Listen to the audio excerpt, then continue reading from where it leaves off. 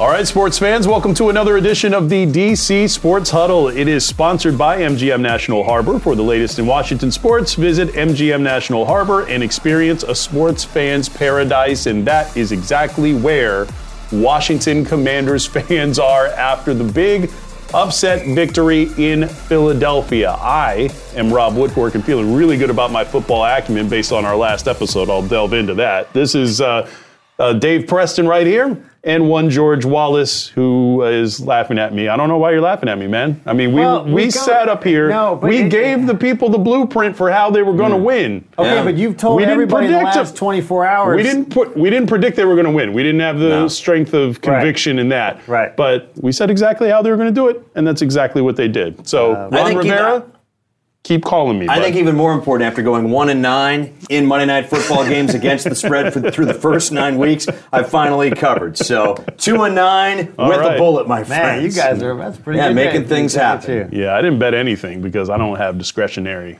income like that. It's not a problem. What is it? It's not a what? Problem. It's not gambling. It's not gambling if you have a system. That's it, yeah. Well, Washington certainly had a system on Monday nights. They and look, we talked about this on Monday night.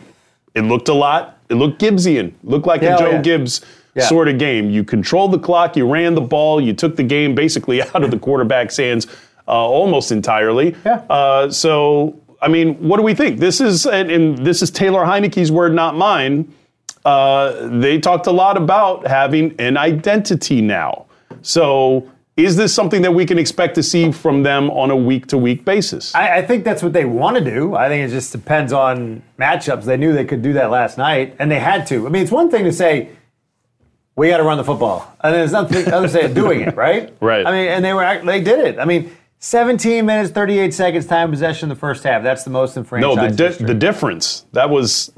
They had it 17 minutes and change more. Oh, yeah. Right. Different in franchise history. To have it that long is impressive, but then to have that be the difference is mind-boggling. It's unbelievable. And the fact that they were able to do it, and Ron Rivera said, look, the best way to keep their best player off the field is to contain their best player, don't let him on the field. Yeah. And they did that last night. And the third down conversions were the thing. 12 third down conversions, most against the Eagles since 79. Yeah. And a ton of those were in the first half, too. And the ones that were not, they settled for a field goal. The third down that does not count as a conversion, they kicked a field goal to end the first half. And then another one, they went for it on fourth down. So with the exception of the very first third down attempt of the night, they were spot on in the first half. And you can't... And they were great quality throws, too. Not just third and shorts. I mean, finding Terry McLaurin. Terry McLaurin was huge on third down. Yeah. I look at the conversion chart, TH to TMC, TH to TMC, TH to TMC. And I love again Taylor, and again. I love TH when he says, when you pay a guy like that, you got to use him. And I think that is one thing that people were, not complaining about, but they were curious about why now. The targets for Terry from Carson Wentz. We weren't seeing those till late in the first half. Third quarter. That's inexcusable. Taylor's finding him. He's getting open. He tries to force a couple of them, but he is putting his number one receiver to work, and it's helping. It's paying off. Guys, I'm going to say this. I think it's easily, and I looked. I don't have as much paper in front of me as you do, but I did look up last night because it's easy to be prisoner of the moment and say, greatest win of the Rivera era or biggest win since. This is their biggest win since the 2012 season finale, the Dallas game Sunday night to win the NFC East. This is their biggest win since then. Fair enough. I think so. I think you're right. And they did win a division title in between, but like everybody else in the NFC East was bad that year, so it's hard to. And they blew that one game in Dallas and all of that. So I'll go with that. This is easily. I don't even think there's a close second. I don't think it's up for debate. This is the biggest win of the Rivera era, but also this is their biggest win in 10 years. Well, if you're going to get pushy about it, and there's going to be a debate about it, I'm going to get assertive. But I think up until last night, it was the win over Pittsburgh during the pandemic when nobody was there when they were 11-0. The Tampa game, I think, is big last year. I'm thinking Rivera era. Right. Yeah. And then, what was the fourth one? I would say, the Philly game that opened the era where they trailed and they came back and they helped end the Carson Wentz. But also but also it's fair to point out that, and oh, by the way, this stat, Ron Rivera is the first coach second coach in the Super Bowl era to knock off a team that's 8-0 or better twice in his career, multiple times. That's so a pretty they good did stat. it. That is a great stat. Yeah. But also, you mentioned the game in which they beat the 11-0 Steelers. I put a big asterisk on that. It's like a Wednesday night. It was a Monday afternoon game that felt like a Wednesday. They played the previous Wednesday. It was during the COVID year. It was a mess. It was the COVID year. Yeah. The Steelers had played on a Wednesday. They had a short week. They came back. If Washington didn't win that's borderline a fireable offense. But it's still, look, a win is a win. You take them how you take them.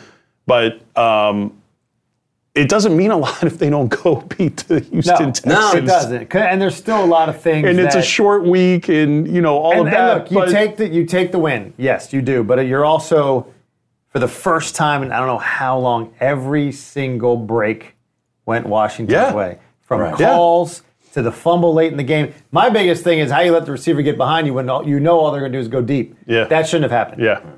And not taken away from them because it's happened to them multiple times. Many times. But there still are a lot of things that I think should concern the coaching staff because you play that game again in 2 weeks, That should have been a blowout, the way that played out. Right. And if in Heinicke with the YOLO balls, man, I need him to stop doing that. And that's the other thing to your point. It's a 26-21 game. Forget that last touchdown. Yeah. And Philly's going down to possibly win the game. As much as it seemed like Washington dominated the game, it wasn't. Like Philly still had a really good chance. Right, and that's the thing. They controlled the clock. And I think we said this at one point on air, is that Washington was controlling everything. Like they were, like the first half, they dominated the time of possession. Like at one point, they had the ball for like 20 minutes and Philly had it for like 5. Yeah. And so when you do that, and then you're still trailing, they were down 14, I think 14-10. 14-10, yeah. Even though they had outgained, they had twice as many yards. They held the ball like basically 3-1. Yeah. I mean, you should be dominating at that point. 4 turnovers, though, coming up huge because 16 of their 32 points came from those turnovers. 4 turnovers. And Philly had only 3 turnovers all year. Right. And the first one led to a touchdown, second one led to a field goal. The one that I think that, even though it didn't lead to points, it allowed Washington to take over 2 minutes off the clock when there was under 6 to play, which I thought that really backed Philly up into a corner even more so. And Tress Way didn't punt. The first one was taken away, the roughing the pass. He didn't punt until the fourth quarter. Talk about keeping your best player off the field. The Eagles kept the Commander's best player off the field, and it worked against them. That's true. I mean, you make a great point there. Now, going into Houston, I guess we're still, as of this taping, we have yet to hear from Ron Rivera, the Tuesday press conference, but he's supposed to make an announcement as to who's the quarterback moving forward. I don't think he'll make an announcement today. That's my call. And here's the thing, he doesn't have to. He doesn't have to. No. And furthermore, why is there even a debate? You have Heinicke. You know why there's a debate. You cannot put Carson Wentz back in. What you cannot do is let Carson Wentz take 70% of the snaps. However that happens. So he needs to miss one more game. Figure 5 games. I think if Wentz starts Sunday, I can't see how Ron Rivera keeps the locker room. Yeah. Because these guys are playing for Taylor Heinicke. They have a connection to him that they don't with Carson Wentz. And they're also enjoying success. 3 wins in 4 weeks after, even though, Wentz was injured during the Chicago game, 12 points, and they were lucky to get 12. The offense was really on the skids before the quarterback change. That I think even without the injury, if they lose to the Bears that Thursday night, there's a quarterback change. Yeah, but the thing is, too, last week, you blew a 10-point lead last week against the Vikings. Yep. The Colts game was just god-awful. They shouldn't have won that game. Thanks for the one of your YOLO pack. I mean, the offense was terrible against a quarterback that had never taken a snap. So I get it, but I'm just trying to calm everybody. And, I do think you're going to see Carson Wentz. I hate to disappoint everybody, but you are going to see Carson Wentz again this year. Because of the investment, because of because, I mean, the guy at $28 million, he's your quarterback. As long as he doesn't take 70% of the snaps, I don't care. Here's the other thing. Where do you, as a big discussion about this last night, where do you want to see this team? And moving forward, you're still going to be in that quarterback need, right? So you go 7-10, you're in the middle, you're outside of a big-time quarterback possibility in the draft. 6-8-3 doesn't even get you a quarterback. And the other thing is Ron Rivera the coach you want to develop and draft and develop the new quarterback? I mean, the one guy he drafted and developed, he won't touch now. So, and for our viewers, yes, who is that? Cameron Jarrell Newton. I keep telling you guys. I keep telling you guys. Yeah. Did you look it up for this show? No, I knew it. But maybe you made it up. No, I do that, but I didn't in this particular instance. But I think Heinicke. I think Heinicke gets replaced if they lose to Houston. I think that he gets replaced if they lose to Atlanta. I think there is a short leash involved due to the fact that that's fair. The offense is not. It's not an offense in an offensive NFL where points you should be able to score in bunches. This offense does not score in bunches. They only average 19. They only average 19 points. Can you make the argument that they are winning? They're not winning because of Taylor. Nope. You can't make that argument? No, I'm saying I'm agreeing with you. Yeah, I'm saying going to make you the can't. case that they're not losing because Taylor's in there instead of Carson Wentz. I'm going to say that this. Makes sense. Not that he's leading them to victory, but he's not making bad decisions like the high snap. If that's Carson Wentz, he falls on that. It's second and 30. Carson doesn't get to it. Yeah, right. It gets returned. Carson is still trying to figure out where the hell it is. Exactly. So I think I agree with that. And I think that Taylor. I always talk in ceilings and floors. Taylor Heinicke has a low ceiling, but his floor for this offense and for what the Burgundy and Gold are trying to do with their limitations is much higher than what Carson Wentz has to offer. But herein lies the problem, though. Taylor Heinicke is the guy who's getting the most out of the players around him. Mm-hmm. He's elevating the play of the players around him. Yeah. Carson Wentz doesn't do that. That's why Carson Wentz is on his third team in 3 years. So I feel like with Carson Wentz, he's a talented player. Yeah. And it's maddening. I feel like that's why he keeps getting these opportunities. But I don't know how unless Heinicke gets hurt, and that is another thing, is that he does get banged up because of the way he plays. Does have that history, Unless Heinicke gets hurt or just lays a huge turd on the field in one of these upcoming games, like you said, either against a winnable game in Houston or a winnable game against the Falcons, I don't know how you go back to Wentz. He didn't do anything that screams to you that we need to hurry up and get this guy back on the field.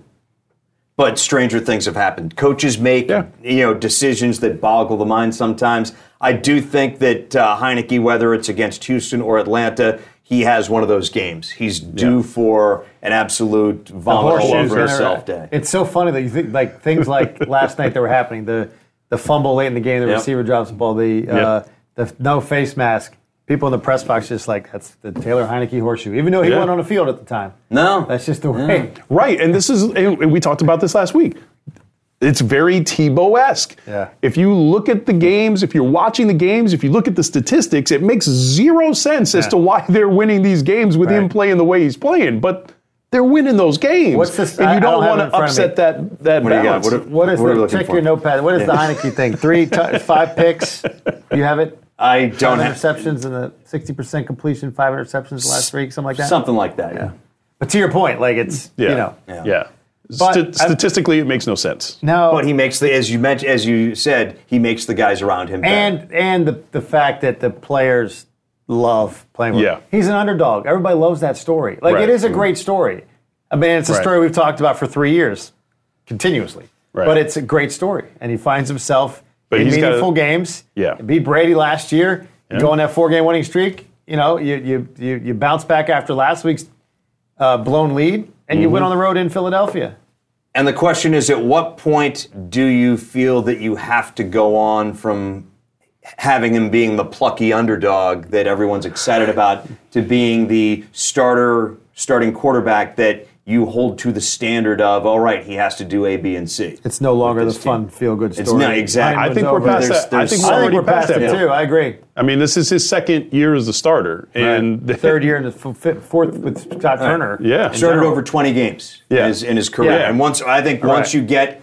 this is not the 1970s or even the 80s where you allowed a guy to develop over 2-3 years. It's amazing that offenses were a lot simpler back then, but guys had a lot longer to learn the offense and get ready. Phil Simms, not a Hall of Fame quarterback, was not a full-time starter until I think year 6. Yep. Some of it due to injury, some of it due to ineffectiveness. Terry Bradshaw did not have what could be termed a really good year until year 6 as a starter. And as complex as offenses are now, we expect guys to know a lot more than they used to, a lot quicker. Rippon was stashed on IR in this town for years. Yeah.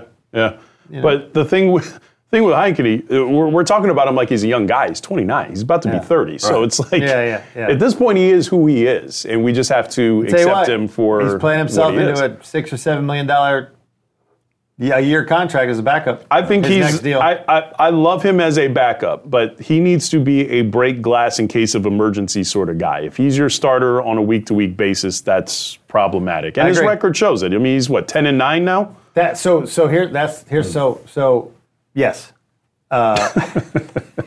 asked the question. I like that you answer me when I ask rhetorical questions. As a lot of coaches say, you don't lose your job due to injury. Mm-hmm. I'm just playing devil's advocate here. I know. So, do you go with the gut? I'm sick of what does the sheet say? All these analytic damn sheets. He's Wally pipped. Okay. He's Wally pipped. You can't play him again. I don't think so. But I don't disagree with you. I don't think Carson Wentz should see the field again this year. But I think he will see the field again. I wouldn't play him. Even if I'd bury him at the back of the bench. I'd have him serving water to the rest of the guys. You'd make him inactive? I think Wentz sees some action. I don't think he gets to the 70% threshold of snaps, but I do think he does see some action at some point, whether it's in a relief role or whether it's all of a sudden they have to start him against the Giants because it's been a rough couple of weeks for the offense. Yeah. What about if? And here's the other thing, though. It's funny. They had 80 offensive plays last night. Yeah. How about the 70% of snaps thing. What? They keep getting this. If they keep going 80 if they have games where they're having 100 snaps, they're gonna be on the sideline. Like, come on, no, pull him out mid-game. We talk about the 80 snaps, 80 plus snaps last night. The running game. Yeah. Brian Robinson, Antonio Gibson. When you look at their numbers, not a great yards per carry, but they gained just enough to move the chains and to keep possession of the football. Yeah. We've said that is how, the way that this team is constructed, that is how they are going to get to 8 or 9 or even 10 wins and make the playoffs, if that is, what they're going to do. And that is why they drafted Brian Robinson. Yeah. What you saw last night. Yeah. Carrying dudes into the end zone. And they needed a big back because they have a bunch of guys who are just basically converted receivers in the backfield otherwise. Real quick, because I did make mention of this in the NFL recap. And where can you find that? It's on WTOP.com. Is that on the living page? No. On the sports page? Not anymore. No. Do we even have a living page anymore? Don't know. I think I think we Okay. All right. Well, it's not on the living page. It's on the sports page. And I'm going to say this on the quarterback. If you've been paying attention to what's happening in Las Vegas, they are an unmitigated disaster. And you lose to a guy that was on ESPN the week before. Literally, there was a guy who was doing, that's like one of us going to go coach a team and then go in to win a game. That's how bad the Raiders, that's exactly the same. You've seen my Halloween costume where I dress up as a Terps, assistant wide receivers coach. No, I blocked you. I could have done that. I haven't seen it. But now, if we were good, we'd have that pop up. The Las Vegas Raiders are a train wreck. Yeah. And Derek Carr has come this close to saying some stuff the last couple of weeks. He was literally crying at the post-game press conference last week. You think we could get him? I think that's the next Washington. I think that's the next Washington quarterback because I don't think that the Raiders ownership is going to fire Josh McDaniels after just one season, and he's clearly the issue there. So. If it's between the coach and the quarterback's going to lose, and I think Derek Carr is going to be a Washington Commander next year. You heard it here first. He's 31. 31 years old, so. His name was mentioned this last offseason. And he was really, he had some good years here and there, and has basically, when you're a quarterback, you're often at the expense of your organization, how good your GM is, how stable your coaching is, the personnel around you. He's been betrayed by the lack of talent, by just the lack of adults in the room, the lack of having an owner who knows how to cut his hair. It's been a rough go. He would welcome any safe haven. He'd be a good fit here. All right. First of all, he just said that he looks like Tommy Boy. Okay, that's funny. I like that. All right. So I'm saying it. Derek Carr, next quarterback of the Washington Commanders, but it's going to be Heinicke, or it should be Heinicke, the rest of the way. All right, guys. So we have to pivot to the breaking news. Real fast. Hold on. I think you're saying. I'm predicting. I'm putting it on record. You're saying You're saying it should be the rest of the. What happens if they go? Okay, because they're not going to win 8, 9, 10 games. No. You're not going to howl at any point. If they let's say they go on a losing skid into the bye week. That's what, 3 games. Correct. 3 games going into the bye. Houston, Atlanta. If you lose all 3 of those games, Giants. then you got to start thinking about it, because now you're probably out of the playoff picture. And that's the other thing that we didn't touch on, is that right now they are in half game out. I hate to say the controlling the destiny thing, but it's like, if you don't make the playoffs now, it's not because another team got hot or whatever. It's because you didn't handle your business. All right. So, to me, as long as you are still in the, I mean, look, they're trying to win. They're trying to win. And I'm not saying that they shouldn't, but I'm not worried about draft picks and all of that stuff. I think that you go with Heinicke because Heinicke is clearly the thing that's working. It's flawed, but it works better than what you had when you had Wentz in there. I want to pivot, though, before we close out, to the Mystics. The breaking news as of this recording that Mike Thibault, the legendary, and I don't think I'm embellishing at all when I say he's the legendary Mystics coach, is stepping down. He's retiring, handing the keys off to a guy who has a conspicuously similar last name. So it's even spelled the same. Yeah, it's wild. Pronounced the same. Yeah, it's wild. It's a tough one. So, guys, I think he's.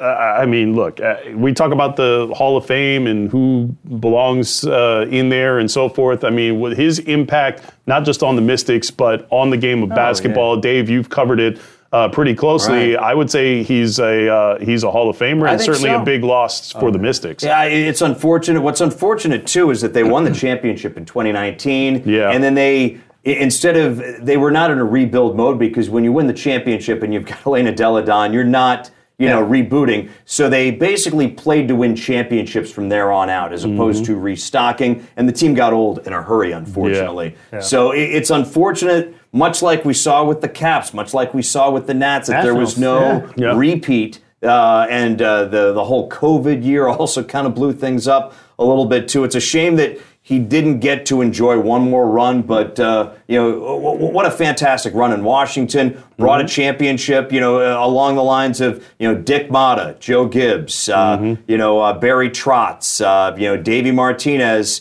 Gary Williams, Brenda Freese, John Thompson Jr. Here is someone who brought a championship inside the Beltway, and Bruce Arena for DC United. Whoever was in charge of, I think it was Nick Jensen, or whoever was in Murphy Jensen, the guy who was in charge of the Castles, DC Dynasty, 5 straight World Team tennis titles, book that. I think that if he's not already in the Washington Sports Hall of Fame, Mike Thibault definitely should be. He's definitely been a great ambassador for the city and a great ambassador for the game. He's in his 70s, so I can understand why you'd want to step aside. He'll still be with the team as the general manager. His son will take over. That's kind of an interesting situation that I don't think I've ever seen in pro sports. So you could fire his son. The closest I've seen was back in the day, Weeb Eubank retired as the New York Jets head coach, and Charlie Winter, who was his son-in-law, took over as head coach for a couple of years. Charlie Winter was not a winner and was fired after a few seasons. So we hope it's much better for Eric, but it's going to be a new era for the Wizards, or maybe for the Mystics, and they do have quite a bit of talent. So there is a chance for this new look Mystics team to make some noise in 2022. That's right, and look, they've already got a very talented team, and then they have a high draft pick coming up in the draft. So they could be really good for a long time. And they are. Eric Thibault has been with the team, so it's not like they're bringing in a new system. They're promoting from within, as most successful organizations do. Yeah, I mean, you'd like to see them open that up to a more diverse number of candidates, but it's when you have a situation like you said, when you have a successful organization, when you have championship pedigree, then Hall of Famer. Most Hall of Famers do get to name their successor. Joe Gibbs got to name his successor. How did that turn out? I don't have a problem with that. I don't have a problem with that one. What'd you say? Said, how did that turn out? John Thompson got to name his successor. Yeah, that wasn't good either. That wasn't good either. So, I don't have a problem with that. I mean, he's been on the bench for a while. He's been in the organization. I mean, he's learned. If it were. He's not Jeff Saturdaying his way into it. No. That's nowhere near the same thing. And also, let's stop with the Jeff Saturday stuff, people. Come on. I mean, that was the one team that he could beat in that game, whether it was home, away, whatever. But that was it. Don't blame Jeff Saturday. No, it's not. No, but my point is, don't blame Jeff Saturday, but let's also not give him credit because they won that game. I'm just saying, the Raiders lost that game. I'm just saying, and they just happened to be on the other sideline. Right. The Jeff Saturday situation is like he's going to do what everybody else did, take a shot at it. And I thought his quote was great. After 8 games, I may not know what the hell I'm doing. I can't do it. Fine, but he's going to try it. That his attitude is okay going into it. I think the problem is he had an opportunity. It was revealed later that he had an opportunity to join the organization as an offensive line coach, as an assistant, and he would have then been in position to step up, and nobody would have said anything in that scenario. True. But the fact of the matter is, he selfishly, and I don't mean to say selfishly in a way that, means that it's not in a bad way, but selfishly, he wanted to spend time with his family. He wanted to have a better quality of life, and people should choose that. But you don't get to then skip ahead in the line to a head coaching job if that's the decision you make. Because Peyton didn't want it. Well, I still think Peyton the GM. I think Peyton would be more a GM than a coach. That's probably true. Because he can still get in his golf and commercials that way. One thing I know that we're about ready to wrap up. We're short on time. Second to last college football week of the regular season. Lots of big games on tap, from Navy trying to upset UCF. Maryland has a tall task with number 2 Ohio State coming to town. But George said they're going to win.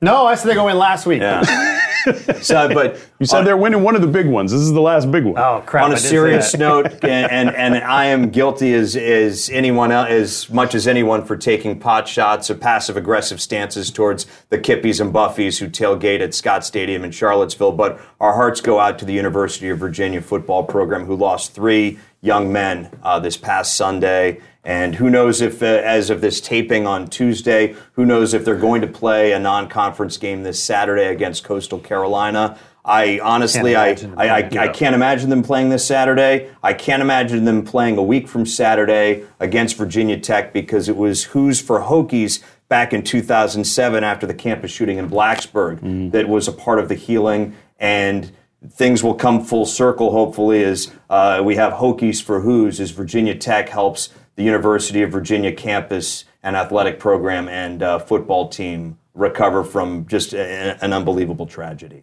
So our hearts go out to Charlottesville and Scott Stadium and University of Virginia, friends, family, and alums everywhere. Absolutely. Yep. Well said. Nothing to add here. This is another edition of the DC Sports Huddle. It is sponsored by MGM National Harbor. For the latest in Washington sports, visit MGM National Harbor and experience a sports fan's paradise. I am Rob Woodfork. That is Dave Preston. That is George Wallace. And we are going to break the huddle.